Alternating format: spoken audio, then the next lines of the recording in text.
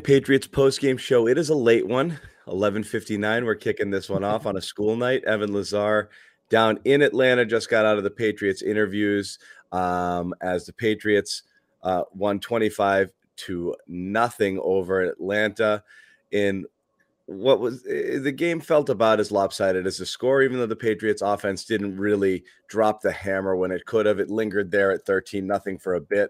But all in all, I mean, it's not a lot to complain about in a pretty complete performance on a short week. And the Patriots did what many people thought they would do. They went down and dominated a team that they should dominate. So initial impressions off of this one, Evan, before we kind of dig deep into what we saw. Well, the theme of the podcast this week with Alex yesterday previewing the game was TCOB, take care of business, right? Just a short week against a shorthanded Falcons team, and the aesthetic, it wasn't going to be a Picasso, it wasn't going to be the Mona Lisa in a couple of days, but come down here to Atlanta, take care of business, get a W, keep the train on the track, so to speak. And now you have this long layoff, this 10 days with a mini bye week this weekend to get ready for the Tennessee Titans in a showdown with the number one seed in the AFC in a week from Sunday. So really, I know that some people are going to come on here and say the offense didn't play very well. They looked ugly. The execution wasn't consistent. They had a lot of trouble picking up blitzers from the second and third level of the defense. And Dean Pease really seemed to get a couple over them, quite frankly, in some of those situations. But when you look at the performance as a whole, take care of business, get a W, go home. That's exactly what the Patriots wanted to do here tonight, and that's what they were able to do.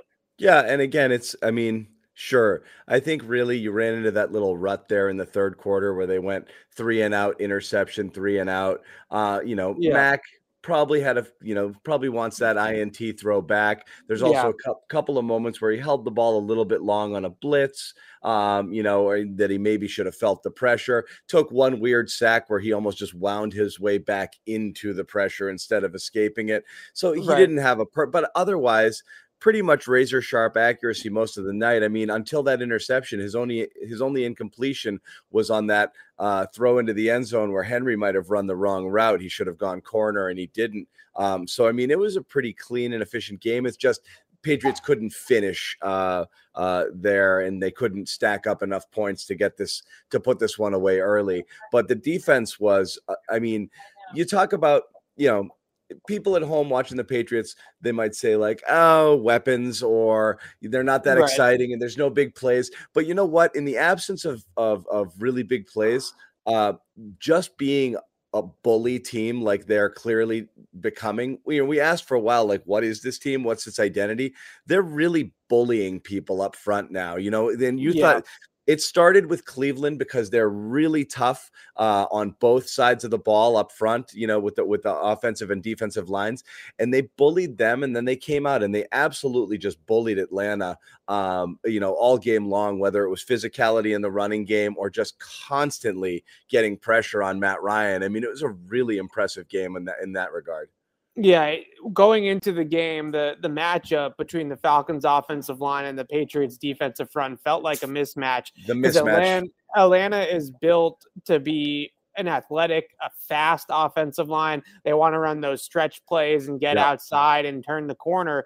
And the Patriots are a downhill thumping defensive front. And you just knew that if they could overwhelm them with power, that they were going to be able to really blow up this entire Falcons offense. And I look at really the leaders of this to me, and it's really a joy to watch both Dante Hightower and Jawan Bentley play the run, because I really think that those two guys are, Judon is obviously a big part of it as well. So maybe if you want to make it a trio with those three, the heart and soul of this defense right now is those three bringing it from a physical standpoint every single play. And I asked Judon about that after the game, and he said that we want to be a-holes. We want to be nasty. We want to be a team that's going to really beat you up and really carve you up in that sense. And having those three guys, but really the two off the ball guys, Hightower and Bentley, reset the line of scrimmage, come downhill at every single guard and center trying to climb to the second level and just blow your doors off. The line of scrimmage was a muddied pile of bodies the entire game against the run, and then they can also get after it after the passer as well. But watching them defend the run over the last 2 or 3 weeks, maybe even months that we're going on this now, if you want to include that Jets game in there, it's a lot of fun. If you like old school football and you like powerful linebackers and you like 260-pound sledgehammers, the Patriots got two really, really good ones in Dante Hightower and Juwan Bentley. Yeah, and that's what's funny is things that were perceived weaknesses of the team have morphed into strengths. If you had to pick one group you were really worried about, and again, we talked about defensive back depth was an issue, but you knew you had some people back there who could play, and you also thought at that point you were getting Gilmore back. But certainly the linebacking core was a perceived weakness of this team, and Bentley looked a step slow. Hightower, it took him a few games to kind of get himself up to speed, and all of a sudden it's a complete, Van Noy also probably came out of the gate a little bit slow as well. It's a really impressive deep group now that's making a ton of plays. Yeah, you look at pretty much every single running play, just watch 54 and 8 just come down at the line of scrimmage, and just these guards, Chris Lindstrom smashing into guards is a great guard. At right guard, Chris Lindstrom is one of the better guards in all of football, and they just come downhill and and you see the line just cave in from that point on when those guys are coming downhill at them, and it's awesome to watch. And then you really have a defensive line that's able to keep them clean at the second level, is able to keep those climbers from really getting up to them early. And they have to respect Godshaw. They have to respect Lawrence Guy and Christian Barmore. So you're able to kind of muddy it up on the defensive line and allow those guys to roam free and come downhill on their own and really crack people. And that's how this defense has gotten back into this dominant groove that they've been in, has been just being a more physically overpowering football team. And then you start to throw a healthy Kyle Van Noy into the mix as well. And now you have a really deep linebacking corps as well, because over the last couple of weeks, Van Noy has been a different player than what he was to start the season. And he talked about it on NFL Network, and then he tweeted about it earlier in the week when Dan Orlovsky gave him a shout out on Twitter, and he said, I'm finally getting healthy. So now you have Judon and Hightower and Bentley and Van Noy, and you just go deeper and deeper into this linebacking groups where Josh Uche ends up on IR, Jamie Collins ends up on IR, and it's still a strength of your team because you have so much wave of depth there that it's a really impressive group. And to me, that's the heart and soul of this defense right now, is that second level, Bentley and Hightower coming downhill and cracking every single offensive lineman in their path. Yeah, and it's that grown man football, that they've adopted. Bill loves it, right? They've adopted that moniker now, and they love it.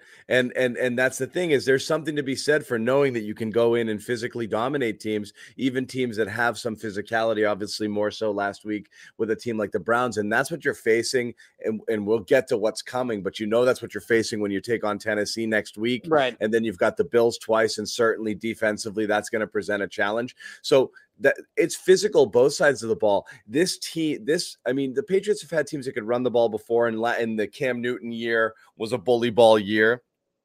I've never seen them in all the years covering them run as violently as they do right now with the two-headed monster of Harris and Stevenson. And now that you've got the offensive line back, and you've got Trent Brown out there kicking out and friggin' smoking people on the edge and creating these holes, they are.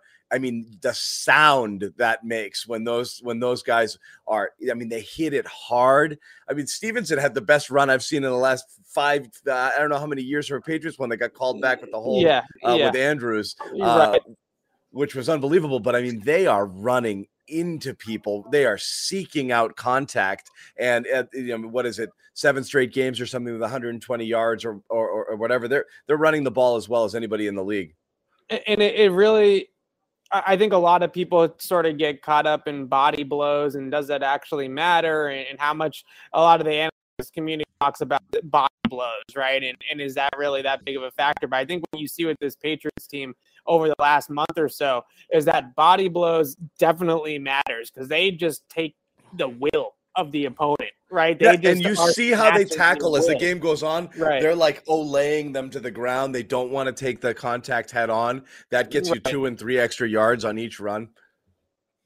It's just one of those instances where, the rest of the league, and this didn't work all the time, right? 19, 20, those teams weren't this team necessarily in that respect, because they wanted to build the 19 team, and then to a lesser degree last year was kind of a wash, but the 20 team as well as this bully ball, overpower everybody. Everyone else is going undersized, fast. We're going to go big and strong. But now they really feel like they've found that balance of being athletic and explosive in certain areas of their team, but them being physical and big and strong in the primary areas in the trenches. And they open great running lanes all the game long. And I felt like going into this game, they were going to have to be able to run the football effectively, because Dean Pease was going to be ready for Mac Jones, and he was going to spin the dial on Mac, and it was going to be a little bit harder in the passing game than maybe you wanted it to see or wanted it to be. But they were able to really just impose their will in the trenches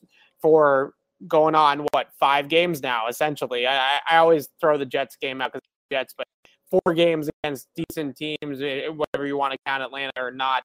And I also wanted to talk about the defense on Kyle Pitts, because Pitts was all they had, right? Yeah, and they hold him to 3 catches for 29 yards. And they really, some of it, there were some instances where the pass rush obviously bailed out the coverage maybe once or twice, where Pitts they got very lucky on that one where J.C. Jackson and Jalen Mills ran into each other, because Pitts would have broken free. But yeah, the rush got there, and there's nothing Ryan could do. Right. And you look at just the overall performance of how they defended Kyle Duggar. Yes. Okay. Sorry about that. They want me to move, so I'm going to move in a second. But you look at just the way that they defended Kyle Pitts, just a kitchen sink type of game against Kyle Pitts to a degree. But the zone coverage, Bill Belichick pointed that out after the game. Dante Hightower, Joanne Bentley, Adrian Phillips, Kyle Duggar were the 4 guys that he kind of pointed out were the game planned players to take care of Pitts. Their awareness in zone, their ability to fall underneath over routes and things off of play action to mitigate Pitts, and Kyle Duggar obviously to make coverage as well to be able to hold him down and do different things. Let me make this move and then take it away, John. We are back and better than ever. All eyes are on the gridiron as teams are back for another football season. As always, BetOnline is your number one spot for all the pro and college football action this season. With a new updated site and interface, even more odds, props, and contests, BetOnline continues to be the number one source for everything football. Head to the website or use your mobile device to sign up today to receive your 50% welcome bonus on your first deposit.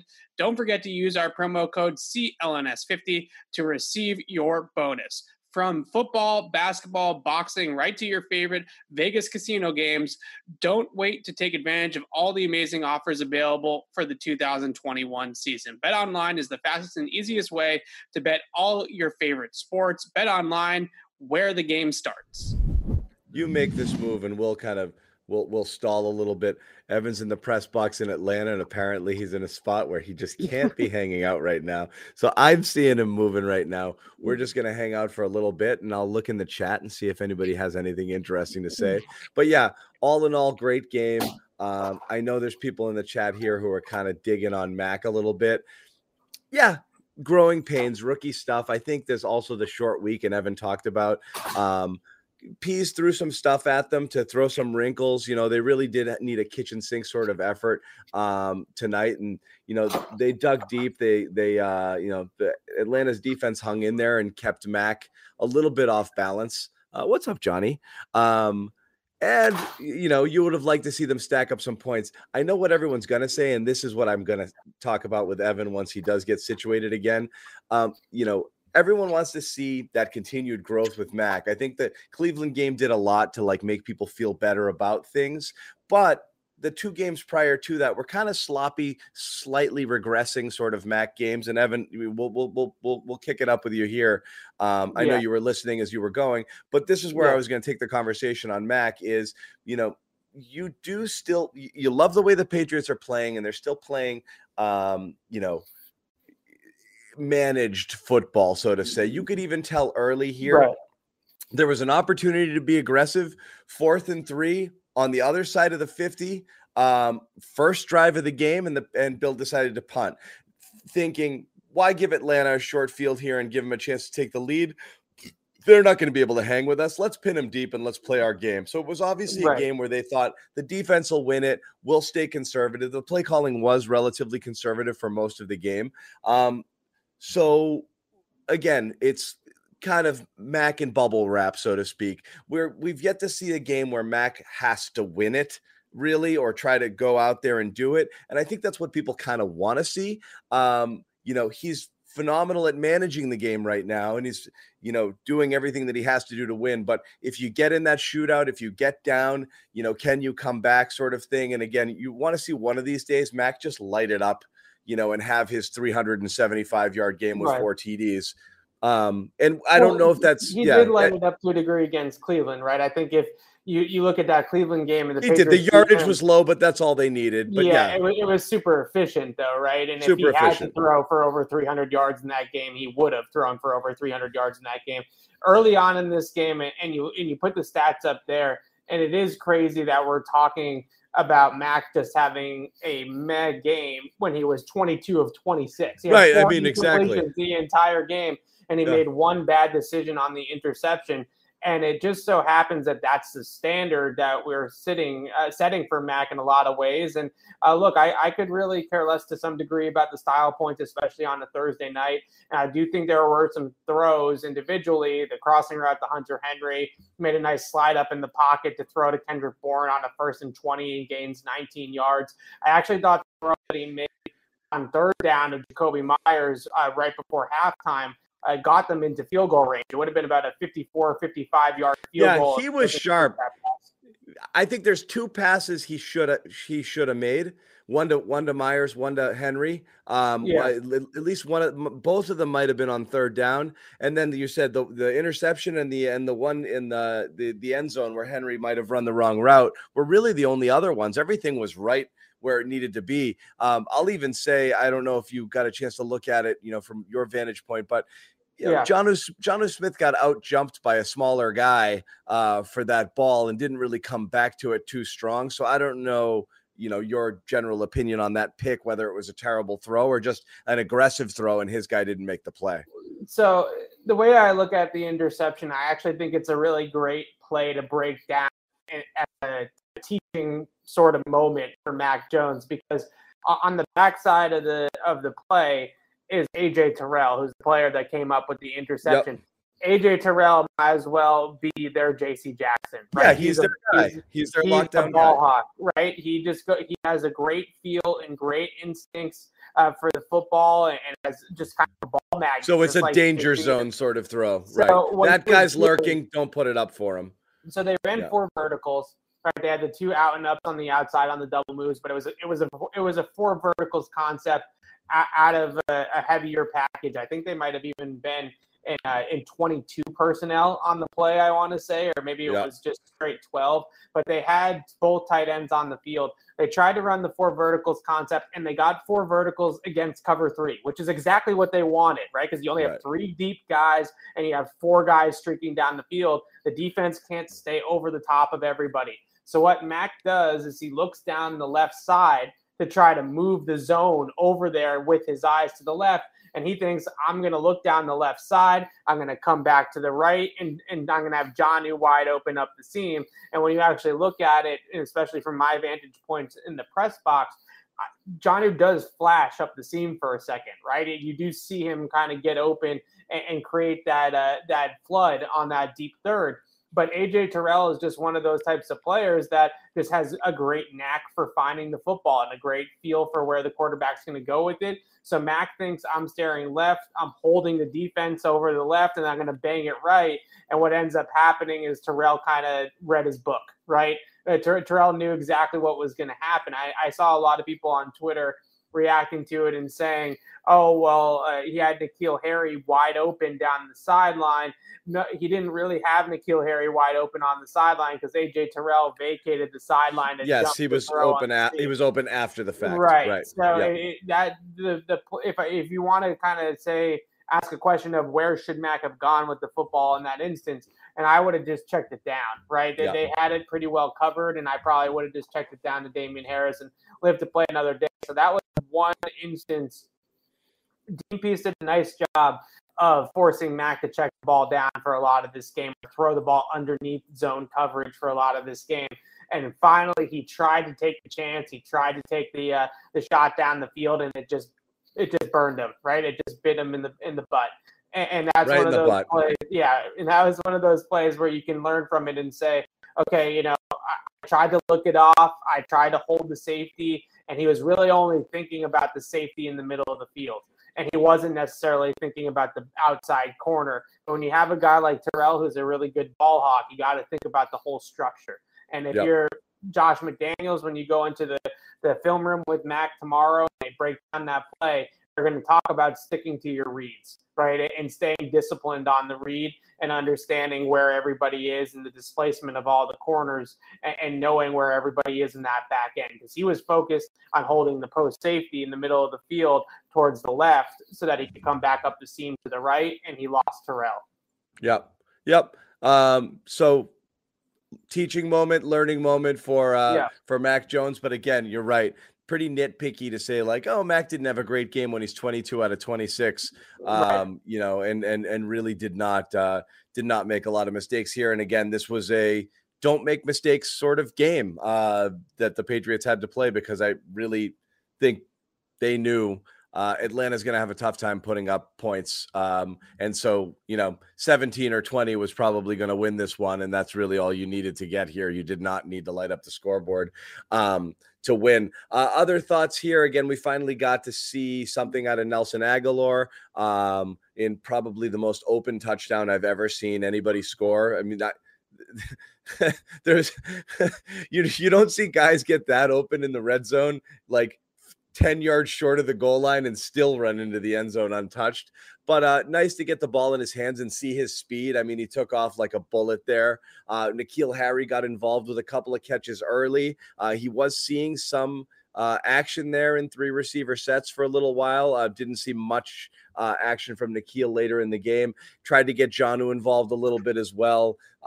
So, spreading the ball around a little bit. Kendrick Bourne still doing what he does well. So I'm pretty balanced overall, I think, offensively. Yeah, if I had to take a positive out of Nelson Aguilar, because the touchdown was great to see him end up in the end zone, and I'm sure he was excited to score and all that kind of stuff. But the one thing that really stood out was they were finally hitting some of those stop routes along the sideline where, the corner gets pushed up the field by the vertical stem, and then he just puts it down and he gets hit with it right in his chest. And you see those types of plays. You consistently start to put those comebacks, those stop routes, whatever you want to call them, on tape. And corners now have to think about that, right? Now they have to respect it a little bit more. And hopefully that will open up some of the deep shots down the field from there. You can kind of build complements off of those. And maybe you get a little stutter and go or a little double move or something like that to kind of work and complement off of those types of plays. So in a lot of ways, for a deep threat like a Nelson Aguilar, hitting on those quick stop routes or underneath the defense 4 or 5 times a week is just as important as hitting on the one big one, because that's how you got to get some balance in your route tree and get those guys to respect some of that. So I think overall with the offense, though, you tip your cap to Dean Pease. He did a great job of spinning the dial, and also a couple of instances on those blitzes that we talked about earlier.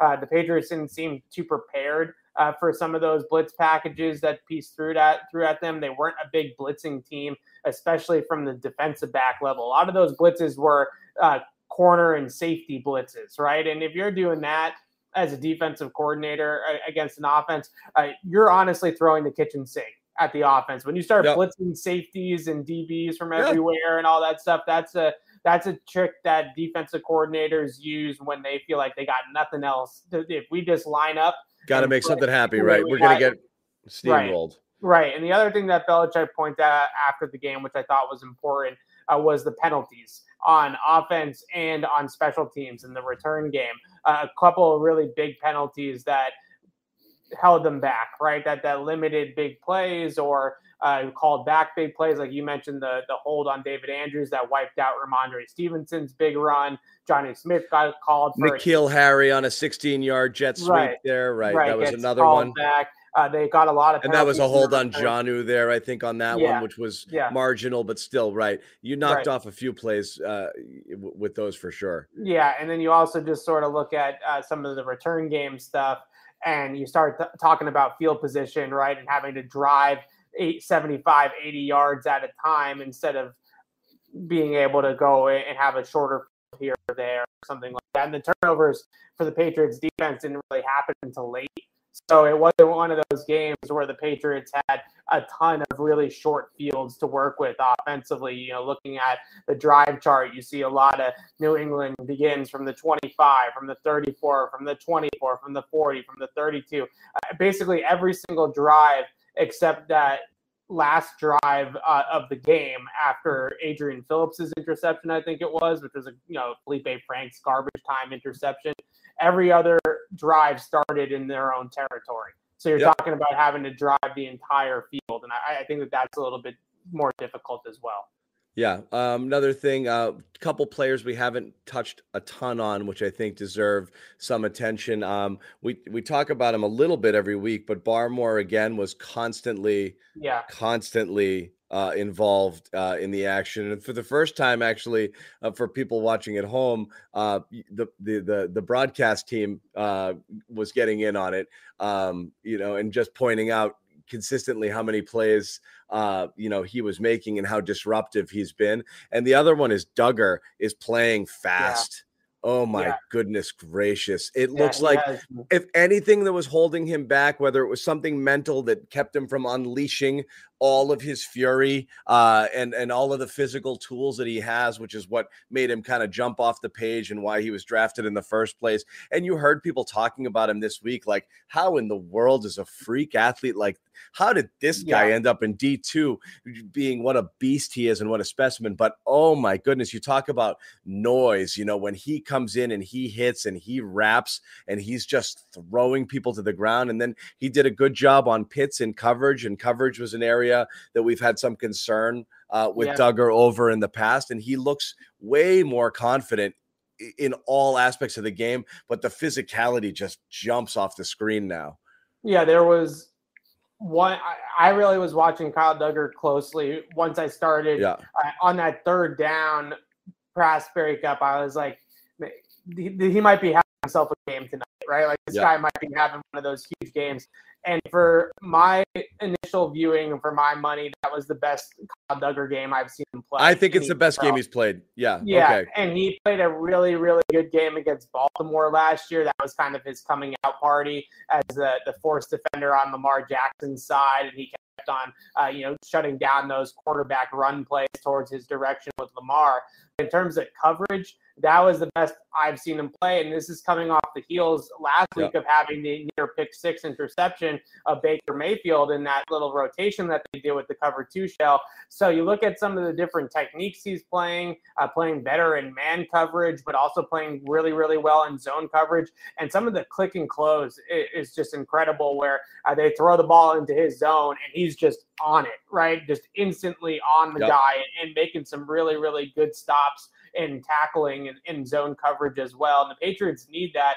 If they're going to sit in 2 and they're going to sit in cover 3 against these teams, they're going to need to swarm and tackle. They're not going to they can't give up yards after the catch sitting in zone coverage. And Kyle Duggar is a big reason why they're not giving up yards after the catch, because he is swarming to the football. But the man coverage stuff against Kyle Pitts was even more impressive. I haven't seen him cover in man that well at all in his NFL career against arguably he's already third in the league in receiving yards among tight ends. So he's a top 3-4 tight end in the league already in Kyle Pitts. And Duggar essentially not all in his own. They had some zone coverage mixed in. You had some over-the-top help sometimes in the deeper parts of the field on Pitts, it looked like. But for the most part, there wasn't wrinkles on him. They were just putting guys on him, and Duggar was on him a bit.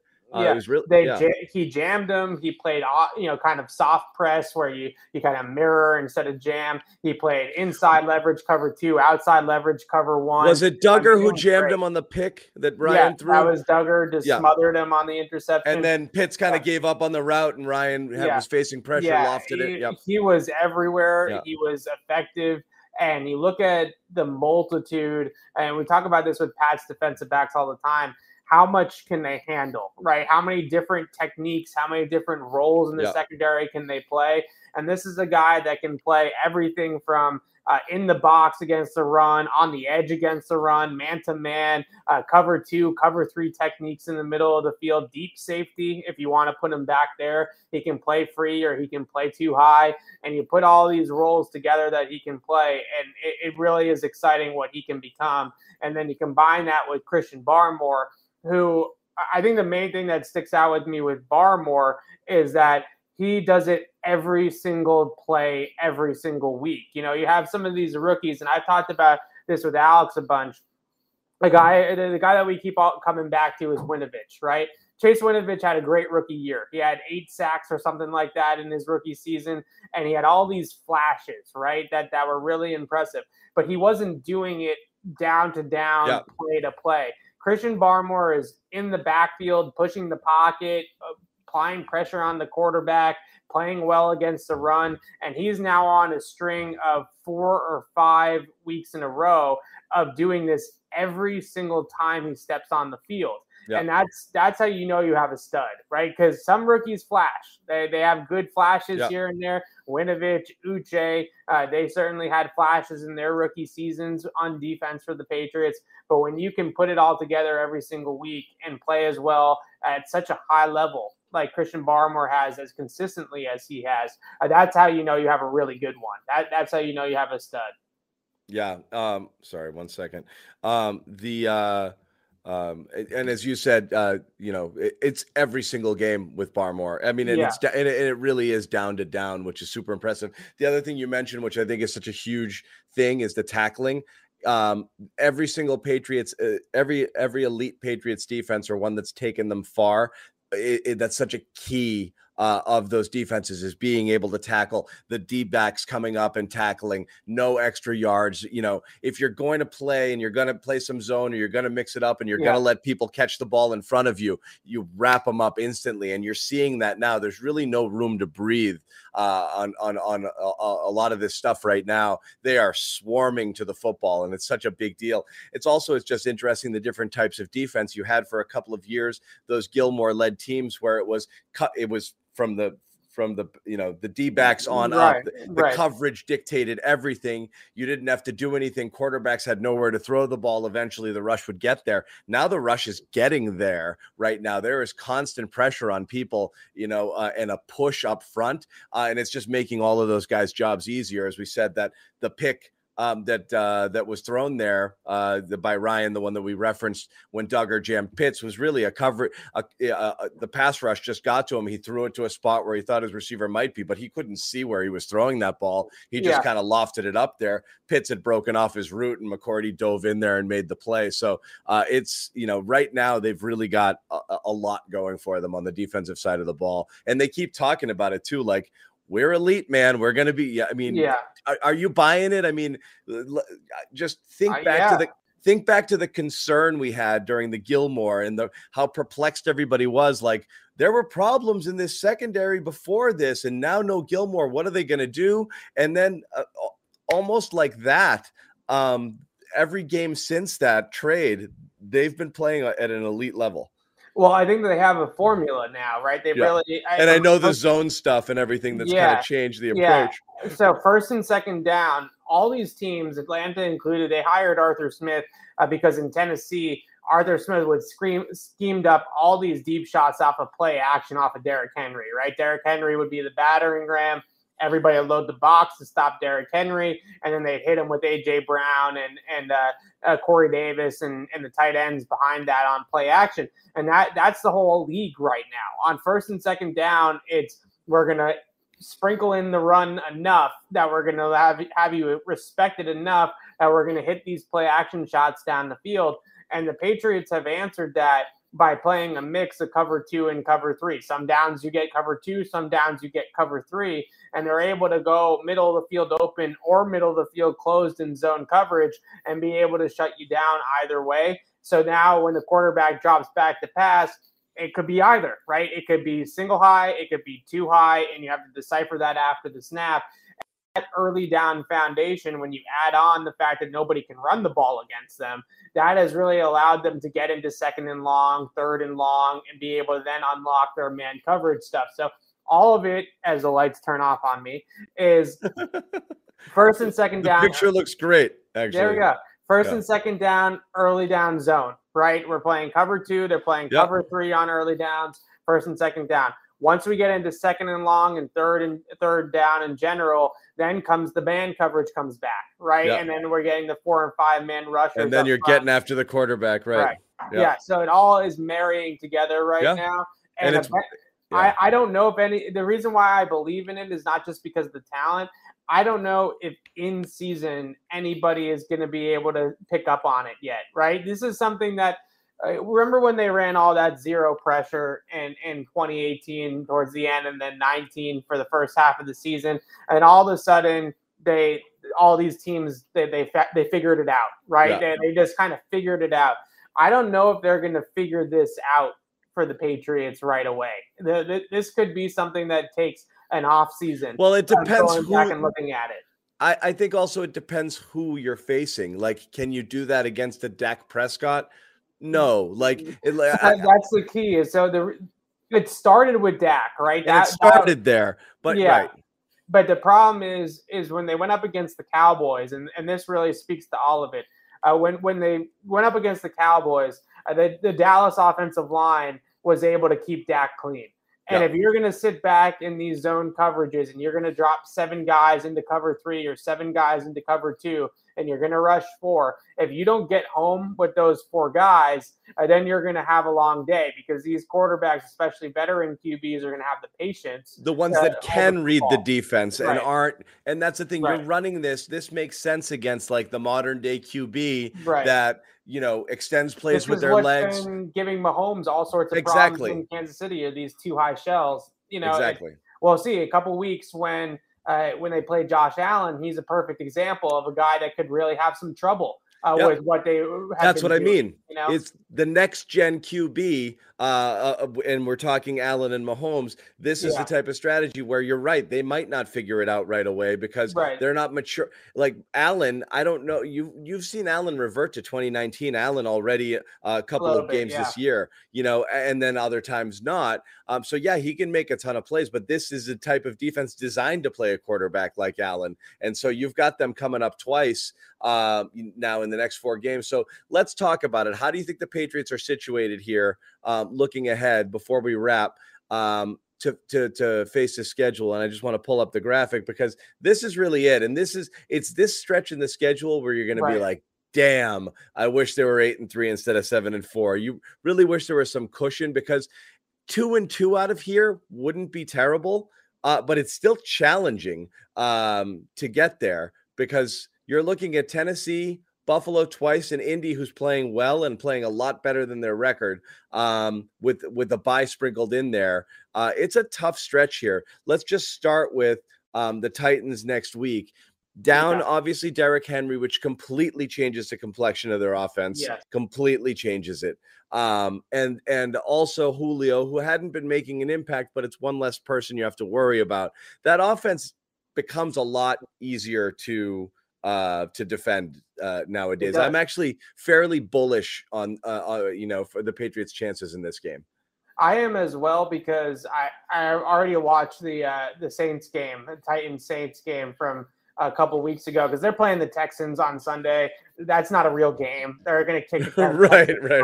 I don't even know. You're not going to learn anything there. Yeah, you're not going to learn anything about the Titans from playing Houston. So looking at that Saints tape, the Saints actually did limit their offense quite a bit, but they had Trevor Siemian on the other side, and they really couldn't do much offensively. And the Titans barely won that game against New Orleans anyway. So I look at this Titans team, and they are getting Taylor Lewan back. They're starting left tackle, so maybe they'll be a little bit better on the ground against New Orleans.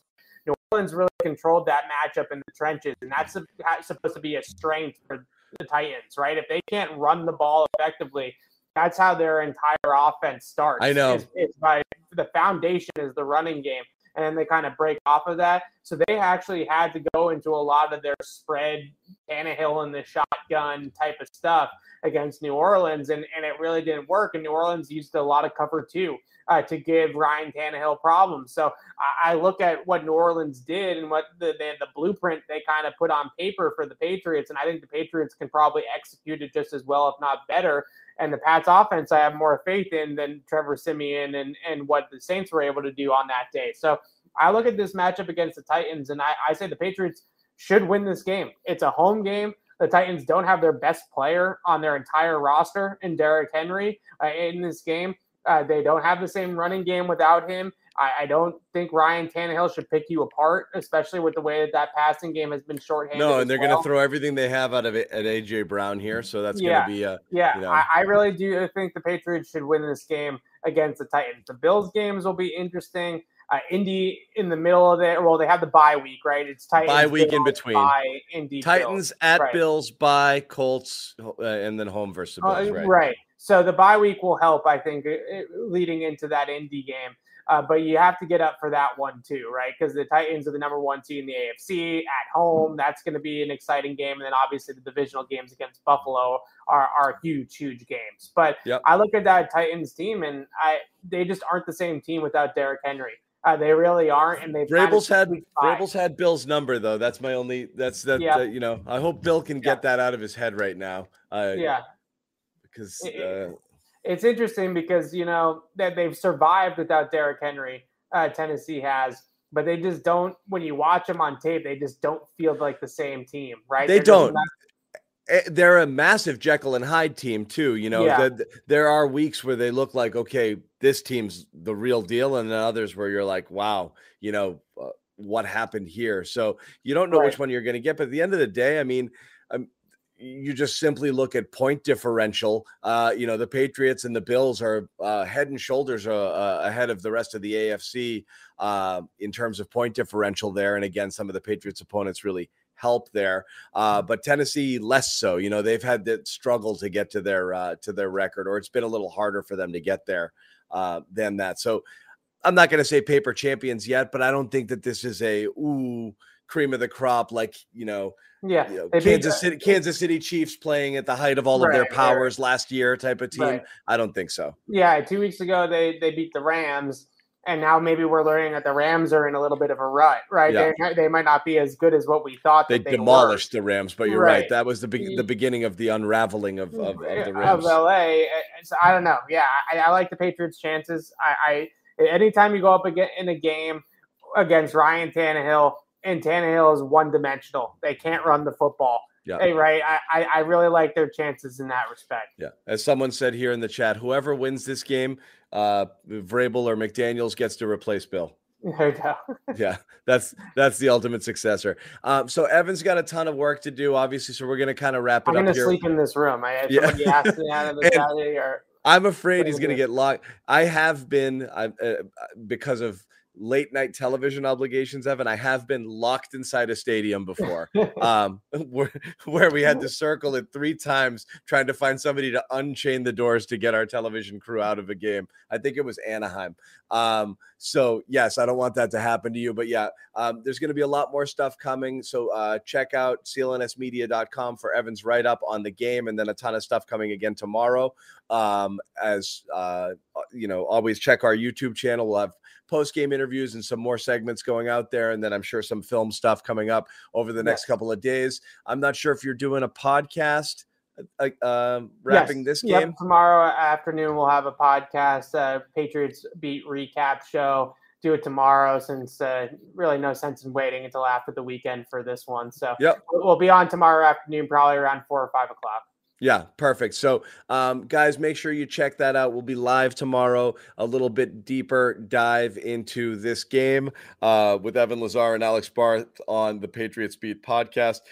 Once again, the Patriots win this one 25. Did they miss an extra point at the end? Is that what happened, Evan? Nick Folk. Do you think that was on purpose to have a 25-point spread? Do you think there's some trolling there? The 28-3. Yeah, like, okay, come back from 25, guys. I don't know. Yeah. Bill hated those questions this week. Every time somebody asked, "Oh, is it nostalgic coming back to the stadium?" He's like, "No, I don't care." Yeah. What do you expect he's gonna say? Yeah. No, but it is weird. And again, that was I got to cover that game in person. That was one of the more ridiculous. I actually got to watch it next to, you gather in the tunnel at the end of those Super Bowls, Evan, and you wait to get in. Right. And so you kind of miss some of the action. You miss some of the best action. I was standing next to Randy Moss watching for the last, the last 2 Patriots touchdowns and the overtime one the whole time. So my experience was I got to watch basically half of a Super Bowl next to Randy Moss, which I thought was pretty cool. Yeah, I mean, that's cooler than any of our stories. Yeah. It was neat. I'm just sitting there and he's just watching it on the tube and just waiting to get on the field. So that was kind of cool. But obviously that was a wild game. It must have been strange for Patriots kind of walking back in there. Anybody who was a part of that, because it was a surreal experience, I'm sure. Anyways, again, thanks guys. 25-0. And we will, like I said, Patriots beat tomorrow for more coverage. In the meantime, again, thanks for hanging out, everybody.